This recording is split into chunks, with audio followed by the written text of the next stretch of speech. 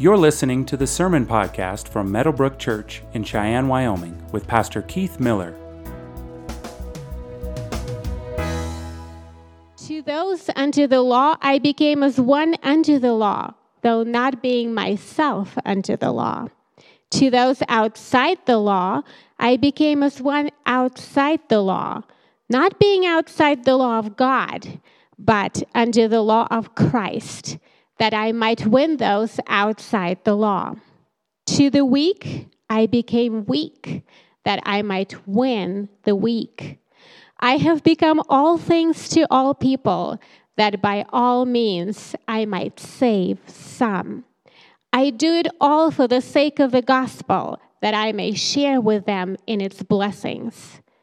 Do you not know that in a race all the runners run, but only one receives the prize? So run that you may obtain it.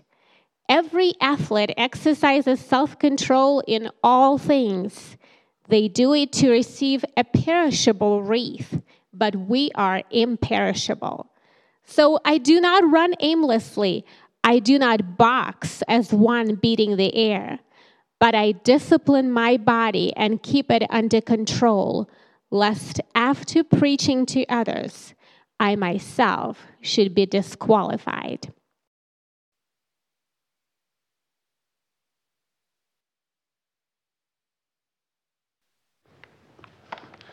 Good morning. How is everybody? Good. I'm well. I spent 2 weeks talking about prayer and just why prayer is necessary, why it's needed, why it is in our mission statement that we want to, that we feel called to engage the city of Cheyenne with the gospel, to develop followers of Jesus. And the way that we're going to be able to do that is by seeking God, depending on Him, leaning into Him, trusting that He has empowered us to do the mission that He's called us to do. If you were not here last week, I kind of ended my sermon with just the role of the Holy Spirit in our lives. Some of you think that if you just had more of the Holy Spirit, you'd be able to live the Christian life better. And I said that you have all the Holy Spirit that you ever need, that happened when you believed in Jesus. The issue is not you getting more of the Holy Spirit. The issue may be the Holy Spirit getting more of you. So I ended the message on that. And then today I want to talk about engaging Cheyenne.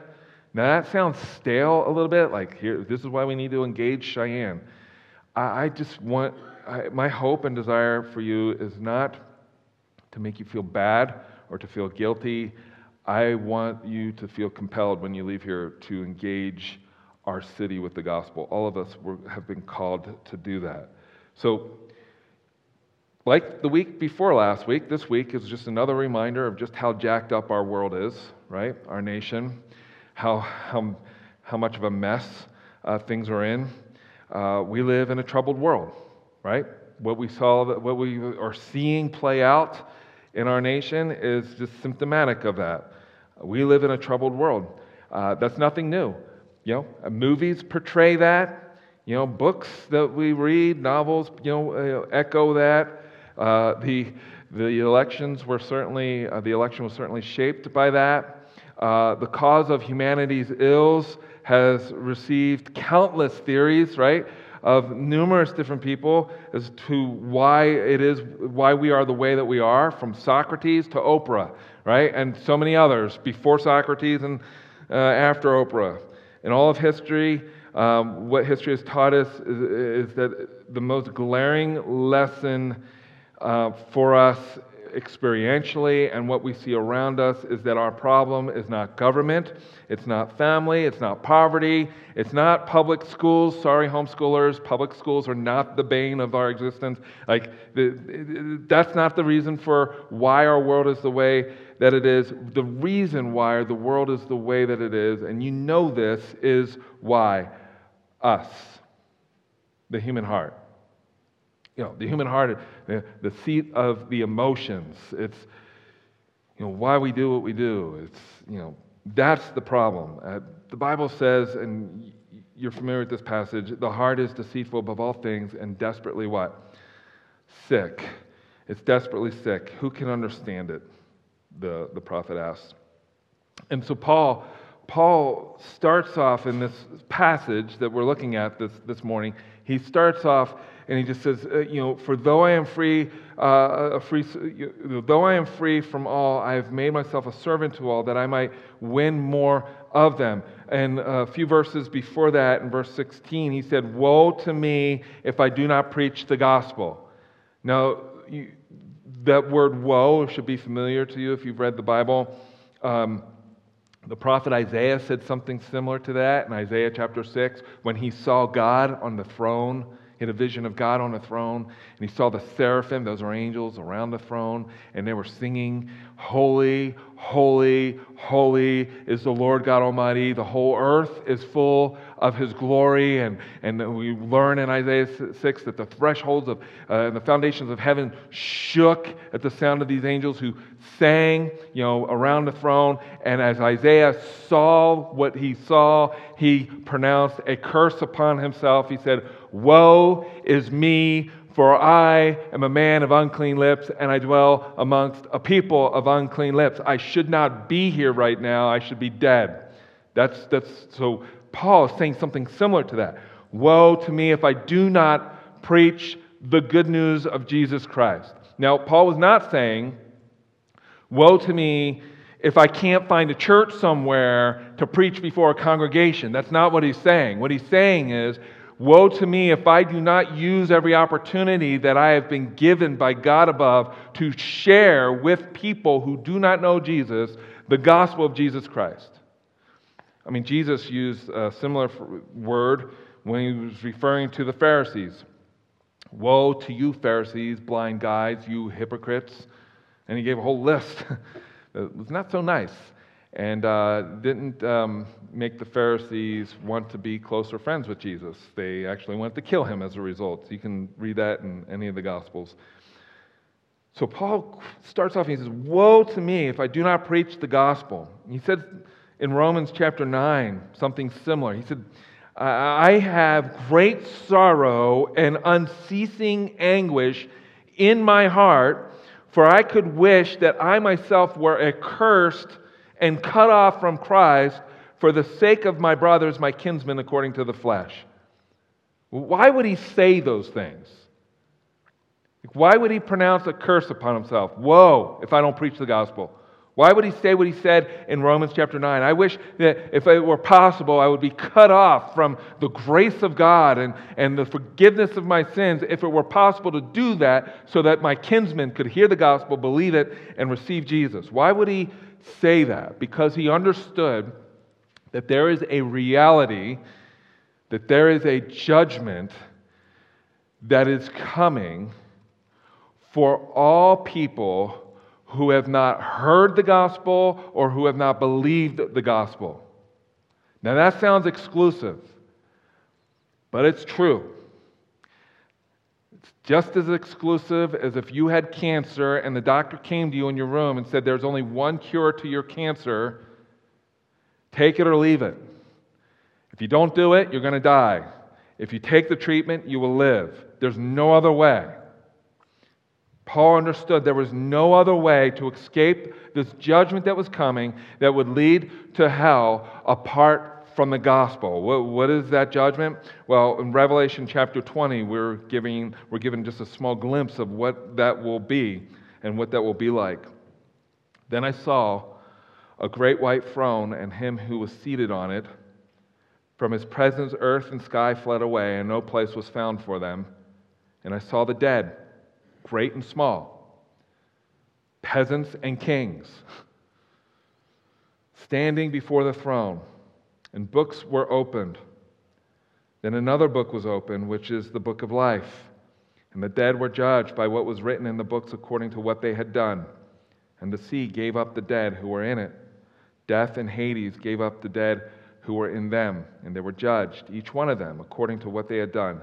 Then death and Hades were thrown into the lake of fire. This is the second death. the lake of fire. And if anyone's name was not found written in the book of life, he was thrown into the lake of fire. Now, there are two subjects that are on the bottom of the list of the most favorite things of most pastors, that it's true of most pastors, to preach. I'm one of those. Like, these are on the bottom of my list of the most, like, the least favorite thing. These are things I don't like preaching on. And here they are. Hell and money, right? They're both in the Bible. Hell and money. And sometimes, like, I'm not sure which one is at the total bottom of the list. Is it hell or is it money? Because it's interesting, because after I preach a sermon that deals with hell or money, not everybody's thrilled, right? But it's real. I did a memorial service yesterday for a man who served our country. He died at the age of 88. His name was Frank, and he died on December 14th. His body was cremated, and we had his memorial service yesterday. There was honor guard. There was with the 21-gun salute, out in the parking lot, which scared our neighbors. Got a text message yesterday. Didn't realize it was going to be so loud. And most of the people in that service yesterday, my guess is probably didn't know Jesus. And because I believe this is real, every memorial service, every funeral that I've preached at, this is part of the conversation. Hell is real. It's real. Daniel chapter 12, which we'll get to 20 weeks into the series on Daniel, says this. He says, multitudes who sleep in the dust of the earth will awake, some to everlasting life, others to shame and everlasting contempt.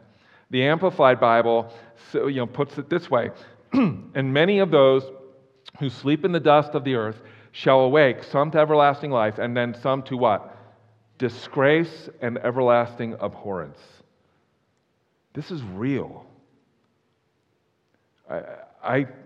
In seminary, we had to pick a paper, a big research paper to write, and because I like to make life difficult on myself, I chose the doctrine of hell. And it was a level 4 class. It was the highest level class you could take in seminary. And the title of my paper was a 40-page paper titled, How God is Glorified in the Doctrine of Endless Punishment. My reading list, that was a spring semester class, so my reading list during Christmas was about 40 books on the doctrine of hell. Fun reading list for Christmas, I actually have that paper. You're more than welcome. If you want it, I can send you a copy of it, where I try to show how God is glorified even in something as horrible as the doctrine of hell. It's eternal. It's horrible. It's a place of judgment. In Revelation 14, verse 11, it says, it is a place that is eternal, where their smoke of their torment will rise forever and ever. It's away from the presence of the Lord. Jesus talked about hell more than he did love, believe it or not. He described hell as a place of eternal destruction, eternal punishment, a place of weeping and gnashing of teeth. Any of you have been in so much pain where you just grit your teeth? Have you ever experienced that?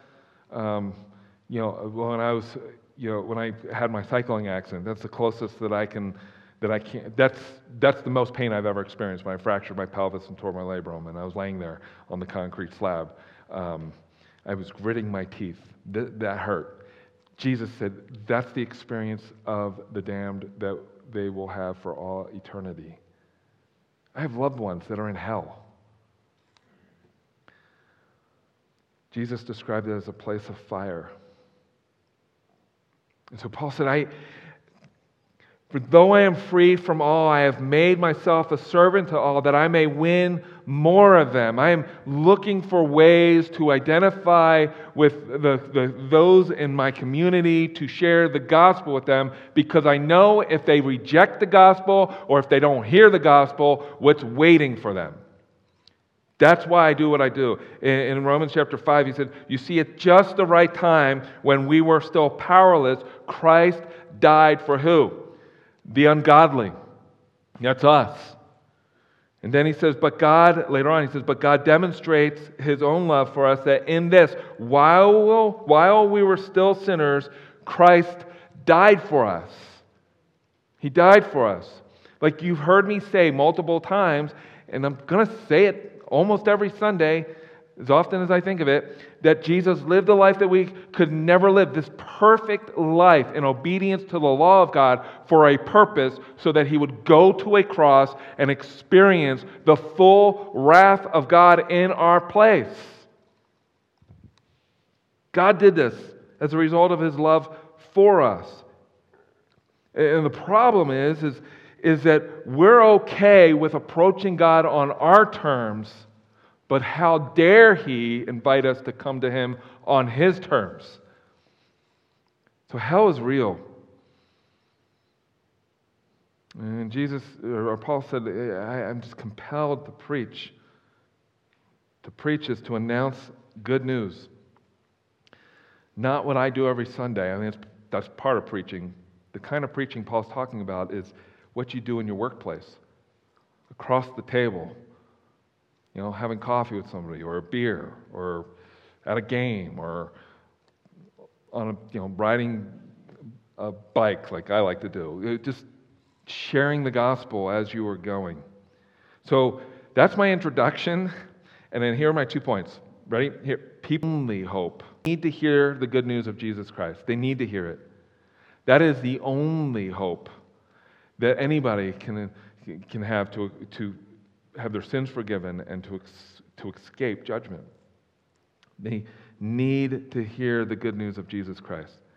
And the principal means by which God is going to communicate the gospel to people is through us. Through people who have placed their faith and trust in Jesus. Through us. And so Paul said, there's 3 types of people that I'm looking to build bridges into their life so I can share the gospel with them. It's my kinsmen, my fellow Jew. I'm looking for ways into their lives. I'm looking for ways into the lives of Gentiles who know nothing about the God of Moses or the Old Testament. And I'm looking for ways to bring the gospel to those who are just plain old ignorant of anything that God is doing in the world. I'm looking for ways to rub shoulders with them. To the Jews, I become as a Jew in order to win Jews. To those under the law, I become as one under the law, though I'm not technically under the law, that I might win those who are under the law. To those outside the law, I become as one outside the law. That's the Gentiles. And so I'm looking for ways to win them to the God, to Jesus. And so for the Jew, Paul celebrated the festivals with them. He would celebrate Passover with his fellow kinsmen. He would look for ways to have time with them, to build relationships with them, to share the gospel with them. Like Paul's approach to sharing the gospel was not blitzing them through social media with verses. It wasn't postcards or posters that say John 3:16. It was him engaging people one-on-one. That is the best method of sharing the gospel. And to the Gentiles, well, these were people who knew nothing about Moses or about the God of the Old Testament. So he looked for ways to engage them with the gospel. There's a great example of that in Acts chapter 17. In Acts chapter 17, we're told that as Paul walked through the streets of Athens, he was greatly troubled over the many idols that lined the streets in Athens. So what did he do? Did he track bomb Athens? Like just hand out tracts to everybody as he walked by them? No, he looked for a way to engage them in a charitable, honest, graceful way, but with the truth, without pulling any punches. So he found himself in this place where all the thinkers would gather together, and they would engage their ideas and philosophies, and so Paul used that as an opportunity to share the gospel. And do you know what he did? Do you know how he shared the gospel with these people? He quoted their prophets, he quoted their philosophers, he understood their culture, he used that as a bridge to share the gospel with these people. Yeah, and every culture has cultural goods. Every culture has a language. And every good missionary needs to learn both, right? So every good missionary has to learn the language of the people, because if you don't know their language, you're not going to get very far in communicating with them, right? And then you need to learn the cultural goods of that culture. Not all cultural goods, like the things that culture values, are bad things. Well, most of them are just good things that the culture makes ultimate things. Like football is not a bad thing. But our culture's made it an ultimate thing, therefore it's become an idol. And so a good missionary will learn the language of the people and learn the culture. And you learn the culture, I call it the cultural language. You learn the cultural language as a way of building a bridge into the lives of those who don't know Jesus or wouldn't even think about coming to church. That's what missionaries do. So, at Missio Dei Fellowship, the church I planted in Colorado, I started off, when I decided to get healthy, started off as a runner, and so got really involved in running. And there was an event called the Adventure Run that one of the Roadrunner Sports put on, and we gave away prizes as a church. I participated, and we had one of those stations where if you ran a certain distance, you got raffle tickets, and you won prizes, and it was awesome. You know, I told you I would host UFC parties. We're going to do that again here at Missio Dei, or Meadowbrook. I did it at Missio Dei Fellowship. We're going to do it at Meadowbrook, and it was awesome. And there are other things that you can do. There are things that you know about this culture that are the cultural goods of this community that you can use as a bridge to share the gospel with people. And so we got to figure out what those are. Paul did that, and he did it well.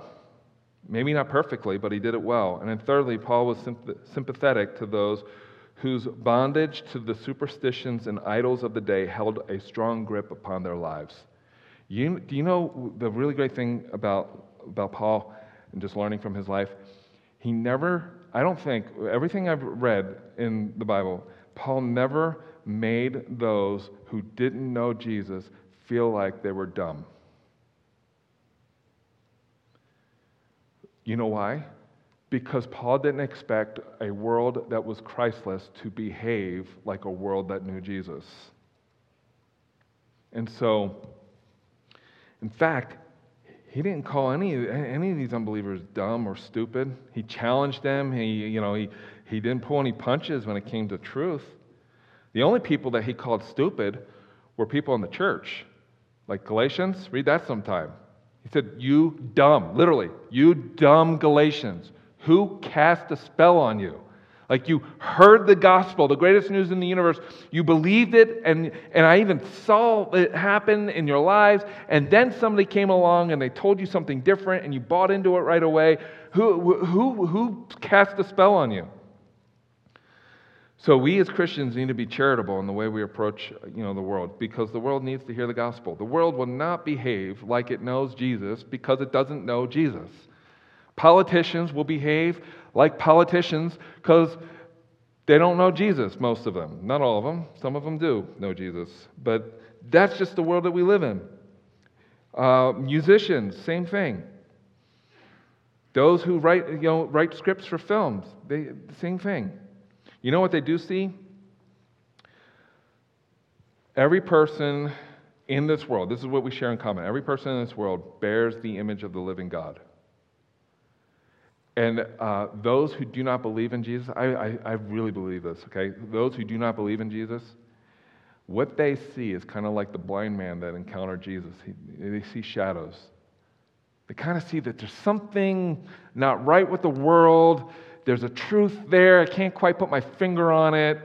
I'm just going to take a stab at it and just kind of create my own truth or whatever. And so they create films and stories and songs that have they have an element of truth in them, but they don't really represent the truth. And the church, that's us, our role, our responsibility is to do what Paul did in Athens. Say, okay, so right now you're just seeing shadows, but let me tell you what deep down inside you really know is true. That there's a God who made you in His image. And so we see that. I remember watching, I actually like this movie, what is it? I'm drawing a blank. It's the alien version of Pocahontas. Avatar, yes. Saw that in the movie theater, right? Saw that in the movie theater. So I remember going to see that film, and I was impressed. I think it was the first film that was immersive 3D, where you went there and it was like it brought you into 3D. It didn't try to overwhelm your senses by things flying at your head that weren't there, right? I walked out of there, and my one friend who went and saw it, he's like, "Man, that was just so horrible. That was, blah blah blah blah." And I said to him, I said, I actually really liked it. You know what I liked about it? Here's an atheist who created a film and put it on canvas or put it on screen, and created something out of nothing. Do you know why he was able to do that? Because he was made in the image of God. And our role is to explain why they're able to do that, and to fill in the blanks and add color to their thing. So anyway, none of that was in my notes, but you're welcome. Second point, we must engage the mission of God because it matters. Because it matters. Verse 24 says, Paul says, "Do you not know that in a race all the runners run, but only one receives the prize? So run that you may obtain it." He said, athletes work hard. Good athletes work hard at being good athletes. They really work hard. They have to discipline their bodies. They have to discipline their minds. They have to, runners will tell you that, as you're running and as you're training, you hit a wall, and your body is telling you, or your brain's telling you, you can't do it. You can't go any further. And you literally have to have an argument with yourself and fight through it. It's like with anything. And so Paul's saying, look, just like athletes have to do this, with their body physically, we are called to engage the world spiritually. And yeah, it's nerve-wracking, and yeah, it might scare you a little bit. But think about what's on the line here. Like, how many of you get nervous about sharing the gospel with other people in your life? I do. And the rest of you lie that didn't raise your hand. Like either that, or we're filled with evangelists at Meadowbrook, and we're going to see Cheyenne change for the glory of God. Yeah, I have an argument. Every time I'm on a plane, I sit next to somebody I don't know. I have an argument with the Holy Spirit. The Holy Spirit's like, "Oh, you should share the gospel with them." I'm like, "No, I don't think I should." And then it goes on for about 10 minutes. And I know either this conversation is going to last the entire duration of our flight, or it will be really awkward for the entire duration of our flight, or the person will shut me down and I'll be able to listen to my noise-canceling headphones and watch my movie that I was planning on watching the day before, right? And so... and usually when I tell them I'm a pastor, it shuts down the whole conversation. But I get nervous about sharing the gospel with people. I got to look for ways that I am able to place myself in an environment that's outside the church. And so, I look for hobbies. What are the things that I enjoy? I'm highly competitive. So because I'm 46 and running hurts my legs, I took up cycling. And I'm a cyclist, and I love cycling. And I see somebody ahead of me, and I see them pushing it. I'm like, I got to beat that person. They don't know me, they don't know who I am, but I got to pass them. That's just in my nature. I'm just compelled to try to get better. It's I look for that in every environment that I'm in. I look for ways to engage my world with the gospel. And you guys, you all have hobbies and things that you like. The challenge to you is to find whatever that is and to do that in an environment where people don't know Jesus. That's your mission field. To do it at work, to do it with your family, but find something. Force yourself outside. If you have a circle of friends that are all Christian or all think like you, force yourself into an environment of people who will challenge your thinking and who do not think like you and who are not Christian. And have at it, God has given you the Holy Spirit to engage a world that doesn't know Him. Why should we do that? Because people are going to go to hell. That's why. And God has chosen to use you, and He's chosen to use me to share the gospel with people. And so that doesn't mean being fake and creating these surfacey relationships with people who don't know Jesus. That just means falling in love with people and knowing that they need Jesus and caring enough to tell them about Jesus. And so that's my heart.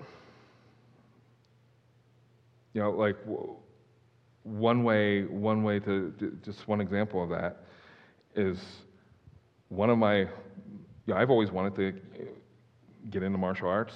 Like I was in that as a kid. My dad was a black belt and I always wanted to get into that. And I told Roy Ma, I said, hey, after I finish my doctoral program, I want to do martial arts. Like that's what I want to do. And then we landed in Cheyenne and we found, American Kempo, in this area. And so I called up a bunch of different places, but then I called up this place and I thought, you know what, this is a place that both Seth and I could get really involved in, and this is awesome. And so it started out as, I want to get plugged into that. I want to learn martial arts because I think it will be good for my brain and my body, and it will be something I can do with Seth. And developed a love for the people that are there. Like, I love the people that are there. Developed a friendship with a lot of them. And we have the belt ceremony here at the church every other month. And it's not something complicated. We're not holding like an evangelism rally, at Meadowbrook Church for everybody who wants to do Kempo. It's just building relationships with people. That's how you do mission. And being real with people, loving on them. All right. So Jesus said some things about himself, and anybody who doesn't believe this or anybody who has not heard it will face that judgment, and they'll spend eternity in hell. Like, let's read these verses together. I am the bread of life. Whoever comes to me shall not hunger, and whoever believes in me shall never thirst. Like, what does that mean? The bread of life? Like, how do you get life? Jesus. He is the only source of life. Nobody else can give to you what Jesus can give, what only Jesus can give. And then he said, I am the light of the world. Let's read that together. I am the light of the world. Whoever follows me will not walk in darkness, but will have the light of life. The world is walking in darkness, and you know what happens when you walk in darkness? You act and you function like you're walking in darkness, right? And so the reason why our world's the way it is because it needs Jesus. It needs to hear the gospel. Cheyenne needs to hear the gospel. I'm hoping that Frontier Days will happen. Maybe most of you don't. I don't know. But I'm hoping Frontier Days will happen. But the reason why some of the things happen around Frontier Days and in Frontier Days is because people are walking in darkness and they don't know Jesus. And there are multiple churches in Cheyenne that have the message of the gospel and know what it means and what it is like to walk in the light. All right. Jesus also said, and I shared this verse, this chapter with the folks at the memorial service yesterday. Ready? Let's read it. I am the resurrection and the life. Whoever believes in me, though he die, yet shall he live. Jesus didn't say, believe in me, it's kind of optional, it's a good idea. I suggest it, but if you find something else, good. Like, he never said that. He said, I am the resurrection and the life. And often, every time he said something, often when he said, I am the resurrection and the life, I am the bread of life, I am, people wanted to kill him because I understood exactly what he was saying. The only way to have your sins forgiven, the only way to salvation, the only way for you to experience eternal life and to escape hell is through Jesus. And then one other I am passage is this in John 14. I am the way and the truth and the life. No one comes to the Father except through me. Listen, like those who reject that, those who reject Jesus will go to a place that's forever, where the experience is a weeping of gnashing of teeth that is forever. A place where you're not going to see your friends. It will be eternal torment, eternal punishment, eternal destruction, a place of weeping and gnashing of teeth, a place of fire, Jesus said. Jesus quoted Isaiah chapter 66 when he said, this is what hell will be like. Their worm shall not die, their fire shall not be quenched, and they shall be an abhorrence to all flesh. It's real, brothers and sisters. It's real. The only hope of the nations is the only solution to our sin problem. Jesus.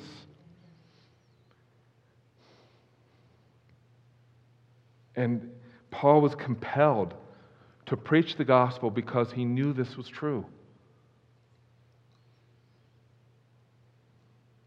Like our mission statement is simply this, that we exist to develop followers of Jesus by prayerfully engaging Cheyenne and our communities with the gospel of Jesus Christ.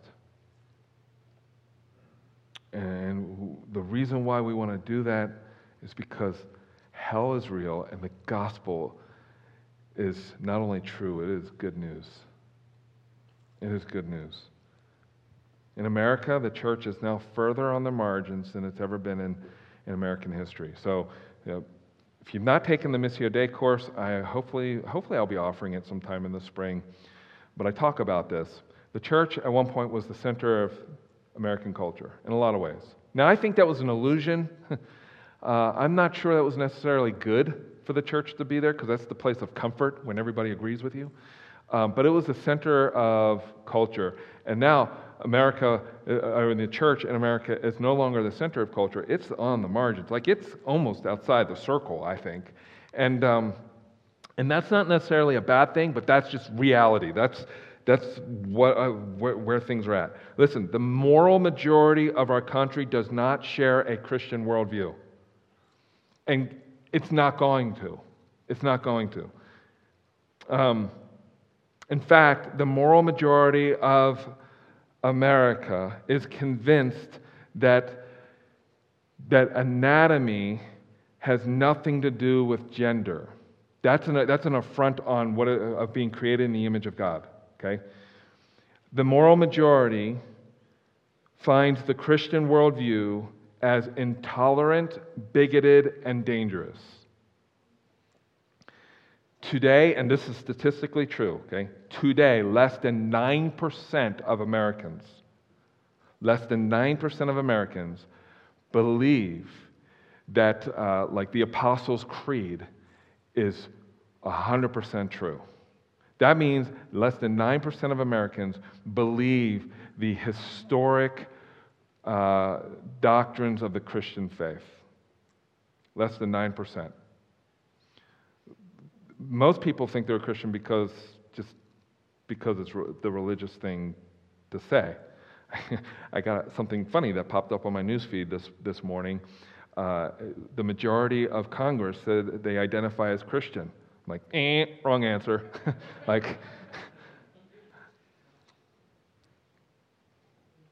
Anyway, I'll stop there. I don't want to get in trouble more than I need to be. Okay, so less than 9% of Americans claim to be Christians, to claim to believe to heaven, the inerrant Word of God, and that Jesus is the only way to heaven. I learned this week, and I'll end up with some of these statistics. I learned this week that in 1890, in Wyoming, about 65,000 people lived in Wyoming in 1890. Of the 65,000, only 13,000 believed in Jesus, and that the rest were unchurched. That means 80% of those who lived in Wyoming in 1890 were unchurched. A staggering 80% in 1890. And I did a demographic study this week. I actually paid for a professional one to be done of a 5-mile radius around our church building, and dug up some other information. And as of 2019, the population of Wyoming was 578,759 people, with a staggering fact. Very little has changed regarding the spiritual climate of Wyoming. Now, what I did learn is that 66% of those within a 5-mile radius surrounding our church building believe in some form of higher power. That 53% of those that live within a 5-mile radius of our building pray regularly. But all that means is that Wyoming is more spiritual than it was in 1890, but in terms of understanding and knowing and believing the gospel, nothing has changed. And here's the question that I have. the question that I have that haunts me is why? There are good churches in Cheyenne. Meadowbrook's one of them. Why? I'm preaching to my own heart here. I'm talking to myself. Why? Why is that true? Why is it that nothing has changed since 1890 to 2021, that nothing has changed regarding the spiritual climate of Wyoming? If anything, we've lost traction because the population keeps growing. Why has nothing changed? Or why has very little changed? I don't know all the answers to that question. Here's what I do know.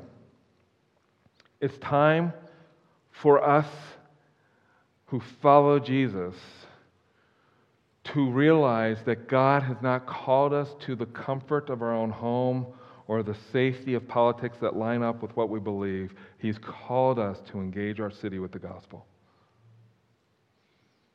And what's been happening, this is not true in Wyoming, this is true all over our nation. The church is shrinking in America. And what's happening is a lot of shuffling of the deck in churches. This is what happens. And I used to be guilty of this. I can't be guilty of it now because I'm a pastor. So I get to be on the receiving end where I get frustrated over when this happens. But where Christians say, I don't like what the pastor said.